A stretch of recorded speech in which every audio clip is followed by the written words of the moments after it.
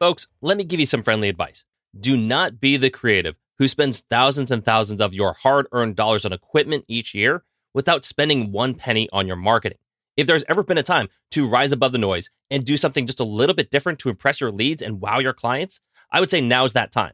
And my favorite way to do that is by leveraging print promotion using the photography that I am the most proud of. So our amazing friends at Bay Photo Lab have almost every product that you can think of, from magazines to photo books to promo cards that you can leave behind. And listen, if you just want something to dazzle your office or living space at home with, well, they have options for that too. You can get prints and wall displays from basically every style, from canvas to metal to acrylic. And the best part is you can get 25% off your first time order just by going to bayphoto.com, signing up today. They ship everywhere in the world, folks, and all their products look incredible. So do yourself a favor, start leaving an impact, whether it's for your personal memories at home or for your professional marketing at work. Bay Photo Lab, designed by photographers for photographers.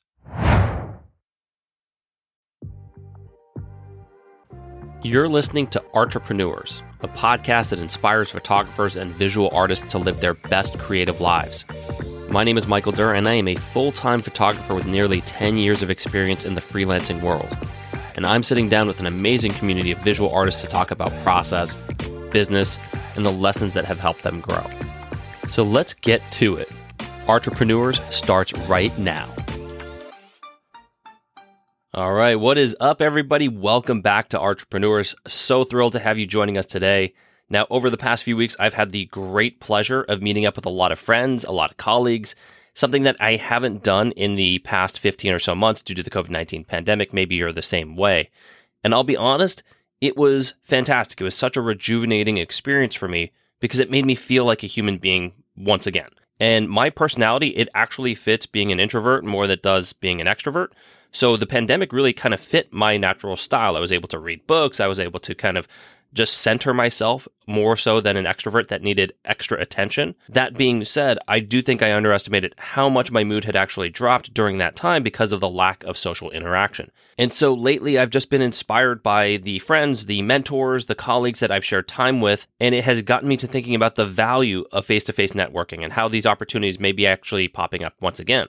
Now, in my particular situation, these meetups I had were as carefree could be. There was no pressure to stand out, no pressure to impress anybody or to land a job. But it got me thinking about those uncomfortable positions where you do feel like you're kind of on the spot.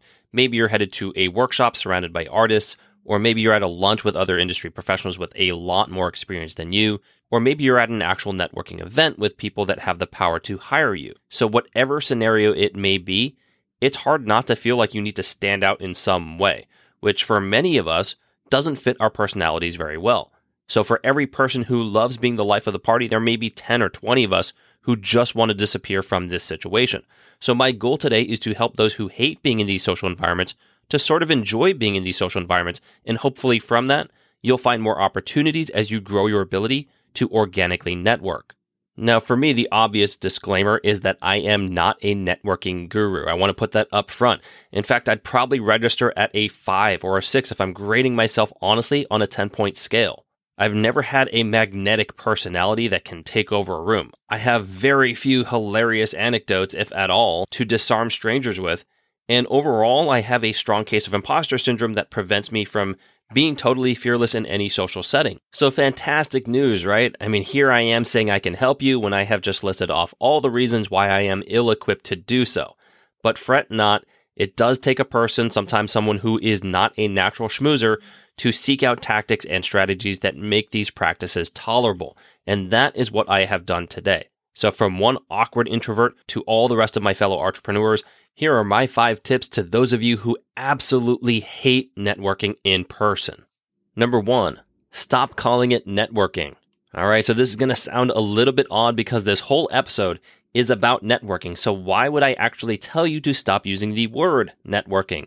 And to me, the word implies an agenda. It implies leveraging people as assets, and therefore it becomes somewhat disingenuous and maybe even manipulative. At the very least, it's putting on a front, a facade in your presentation. And as an introvert, all that does is heighten my insecurities because it's effectively telling my brain I'm not good enough as is, so I have to become someone else if I want to get something out of this. Now, there's this great article in Forbes that demonstrates how the word networking negates the value of making connections, because networking by definition infers an exchange, a transaction. Connection, on the other hand, by definition, infers linking or joining. And so the power in connectivity is really what we should be emphasizing to alleviate that pressure. The author states, "It is common knowledge that most of us get nervous just thinking about attending an event where we are expected to interact with complete strangers. Even the most experienced salesperson takes a few deep breaths before making cold calls. What we call networking is essentially making cold calls in person. Isn't it simpler to think about building relationships and making friends than it is to worry about selling something or what the ROI is going to be?" So with that being said, as simplistic as it may seem, I am a believer in the power of words, and the weight of the word networking has never really sat well with me. It brings on a whole new level of pressure that I think is actually rather unnecessary. Every time I've gone into a setting thinking about networking has ended up in failure and feeling like a failure, which I would argue is actually worse. Every time I've gone into a setting thinking about connection, I've come away with a richer experience. I've been able to find common ground faster, create more unique conversations, and even show my personality and sense of humor. So by merely changing your vocabulary, you can change your outlook. By changing your outlook, you can change your approach. And when you change your approach, you just might change your results. Number 2, to be interesting, you must be interested. So when it comes to standing out in a crowd of people, particularly if you don't consider yourself to be the most artistically talented or even the most accomplished, the best path to leaving an impression is through your interactions. And believe it or not, to be interesting, you don't have to be the funniest person in the room. You don't have to be that charismatic or charming or even a good storyteller. All you really need is to be interested in the person or people that you are talking to. It's really that simple. Be curious about somebody's background. Ask them questions about their experiences and what they've learned through that process. I'm often taken aback when people tell me that they had such a great experience talking to me on the podcast, because the reality is, I don't do a lot of talking during the interviews. I really just listen and I follow up with questions.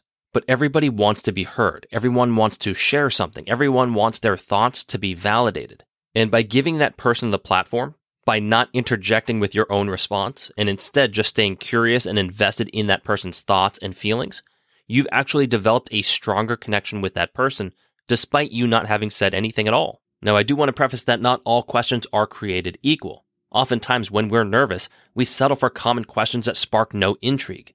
Instead, we rely on those common tropes like, "What do you do?" or "Where are you from?" or "What's the weather like where you live?" And if our objective is to truly connect with people, we have to dive a little deeper than that, which brings me to my next tip. Number 3, talk less about work and more about passion. All right, so the most common default for people is to talk shop when around their colleagues, which I'm not condemning. It's a natural part of the conversation when you have expertise in something. I mean, it's vulnerable being in conversations that you have nothing to contribute. Have you ever been pulled into a political conversation that you have no knowledge on? What about being a non-sports enthusiast who somehow is on the outskirts of a deep conversation on fantasy football? We are all comfortable talking shop because that is where we can contribute the most to. But I want to emphasize that connection should be more than just work. Connection should be about passion, interest, and drive. When you focus on someone's passions, you get a far greater sense of who that person is. So instead of just reaching for that automatic, "What's your next job?" question, which really doesn't inform you of anything, ask them instead, is there a project that you want to tackle next? And think to yourself, what question do you think is going to yield the more excited response? I'm going to go ahead and guess that they're going to say question number 2. What project are you excited for? So let's say you ask somebody about a project that they want to do next, and that person lights up and says, "Oh, I want to do a photo shoot with a jazz musician." That information gives you so much ammunition to follow up with. You can ask them, "Oh, do you have a background in music? What's your favorite instrument? What locations are you thinking about? Do you have any influences that inspired you to take on that project? How cool do jazz players look when they're all decked out in that dapper attire?" And the more conversation that you are churning up, the more responses that you're getting. One of my favorite things to do when I'm in a conversation where someone is really excited is to follow up with an observational statement that acknowledges and validates that passion. So it can be as simple as something like, "It seems like you really love jazz. I can tell this hits home for you." These are statements. They're not questions, but they're going to yield a great response, and it will comfort the person you're engaging with because you're reading between the lines. You're listening first and you're responding second. And the great part is these questions don't have to be work related. You don't always have to talk shop. You could use the same principle and ask someone, hey, do you have any dream vacation on the back burner? Whatever their response is, they're going to provide you with something to bounce back with. If they say, yeah, I always wanted to go to France, then you can ask them, great, what meal are you looking forward to the most when you get there? Have you ever tried making that at home? What about a wine pairing? And when they respond with excitable answers, I provide another observational statement that validates that I'm not just listening to them, but I'm picking up what they're passionate about. I might say, I think you're going to love it there. It seems like you've really got the heart of a chef. And then they respond, of course, yes, I love to cook. And now the conversation keeps going and it keeps evolving. And soon enough, you're going to pull someone into your zone of comfort and what you're interested in, making this stand out more than the casual work interaction that they're accustomed to. So if you're feeling like the casual work conversation is getting pretty stale, just remember to try to navigate that and get someone thinking about what they're excited to do next. Number 4, network alone. All right, so this is going to sound a little bit counterintuitive to those who feel awkward and out of place, but I honestly believe that going to networking events by yourself sort of forces you to acclimate to your surroundings because you don't have an out. If you go with a friend, you just end up hanging out with your friend, which alienates you from everyone else. If you go solo, you'll be so terrified of the stand in a corner alone syndrome that you might just buck up and socialize to avoid isolation. And again, I want to remind you that I am an introvert. It is not natural for me to go up to people and introduce myself. But every time I've gone to a workshop or a meetup or a seminar by myself, I end up talking to way more people. Guaranteed, every single time. I move around more. I ask more questions to people around me. I just get in more social reps than I do when I'm with someone I know. And for me, getting to a social rhythm is huge. The longer I'm at an event not talking to people, the more likely it is I'm going to stay that way. The faster I get into a rhythm of engaging with people, the more energetic I become and the more energy and attention I actually draw to me. So consider forcing yourself into situations where you have to network, aka connect, alone. You might just find out that it changes the game for you. Number 5, don't take setbacks personally. So there is a reason why I didn't say don't take anything personally, which is a very common idiom. And the reason why I say that is because I believe there are actually things that you should take personally. Like when somebody laughs at your jokes or compliments your work or asks for your contact information so that they can keep in touch. You should be taking those things to heart. Don't dismiss the small wins. And the problem that I had for years is that I took all these setbacks, all these failures, all these criticisms to heart while I ignored anything that was positive or complimentary. I had to realize that I had it completely ass backwards. Now, I take all the negative feedback and I put it in the back of my mind. All the good stuff, I put at the forefront of my mind. And yeah, there are going to be setbacks. There are going to be times when a person or a group of people makes you feel small or that you don't have a seat at the table. Just realize that that is more about them than it is about you. You don't have to take an L for that. In fact, I would see it as a win. Anyone that wants you to feel insignificant is not someone you should want to connect with. In fact, they did you a favor by making that relationship obvious. Now you can move on, connect with people that inspire you, and build a tribe that makes you feel like you always have a seat at the table. All right, so let's review for this episode. Number 1, change your definition of networking to connecting. It is a more accurate reflection for what you are aiming to do. You're not trying to create transactional relationships here. You're trying to build connecting relationships. Number 2, to be interesting, you must be interested. Focus on what makes the other person tick. Ask questions and give that person the floor. As Stephen R. Covey states, seek first to understand, then to be understood. Number 3, talk less about work and more about passion. Shop talk is unavoidable, but it shouldn't be relied on only. Find out what people are looking forward to doing outside of work to develop more meaningful conversations. Number 4, don't be afraid to network alone. Now, as I say this, I should say connect alone, but that phrase seems a little bit oxymoronic, and now that I'm saying it out loud, the phrase networking alone is as well, but I'm too far into the recording to go back, so forget it. I'll just assume that you understand the point. The point is, don't be afraid to approach these situations by yourself. It's actually going to force you to engage more with people than if you had a friend. And lastly, number 5, don't take setbacks personally. You're not always going to get the job, you won't always make an impression, and you may be outshined by somebody else. That's totally okay. If you repeat steps 1 through 4, you're going to win more than you will lose. So that is going to wrap up this episode, folks. I hope this helps you in your networking going forward. Big shout out to all you entrepreneurs for tuning into this show and for sharing our content.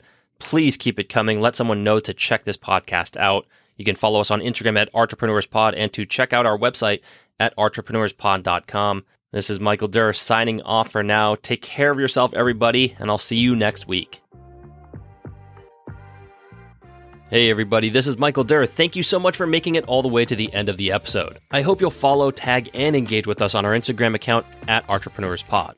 We've also launched our website, entrepreneurspod.com. It is the central hub where you can sign up for our newsletter, read our blog posts, send us voicemails, and even access discounts from our amazing affiliates. It's also the perfect spot to shout out entrepreneurs with what would be an immensely appreciated 5-star rating and review. And if you're feeling extra generous, you can even make a small donation that's really going to help accelerate the growth of this podcast. But no matter what you do, folks, I just want to say thank you so much for supporting this program. There are a lot of great photography podcasts out there, and I am just grateful to have gained your trust even for a moment. Take care, everyone, and see you next week.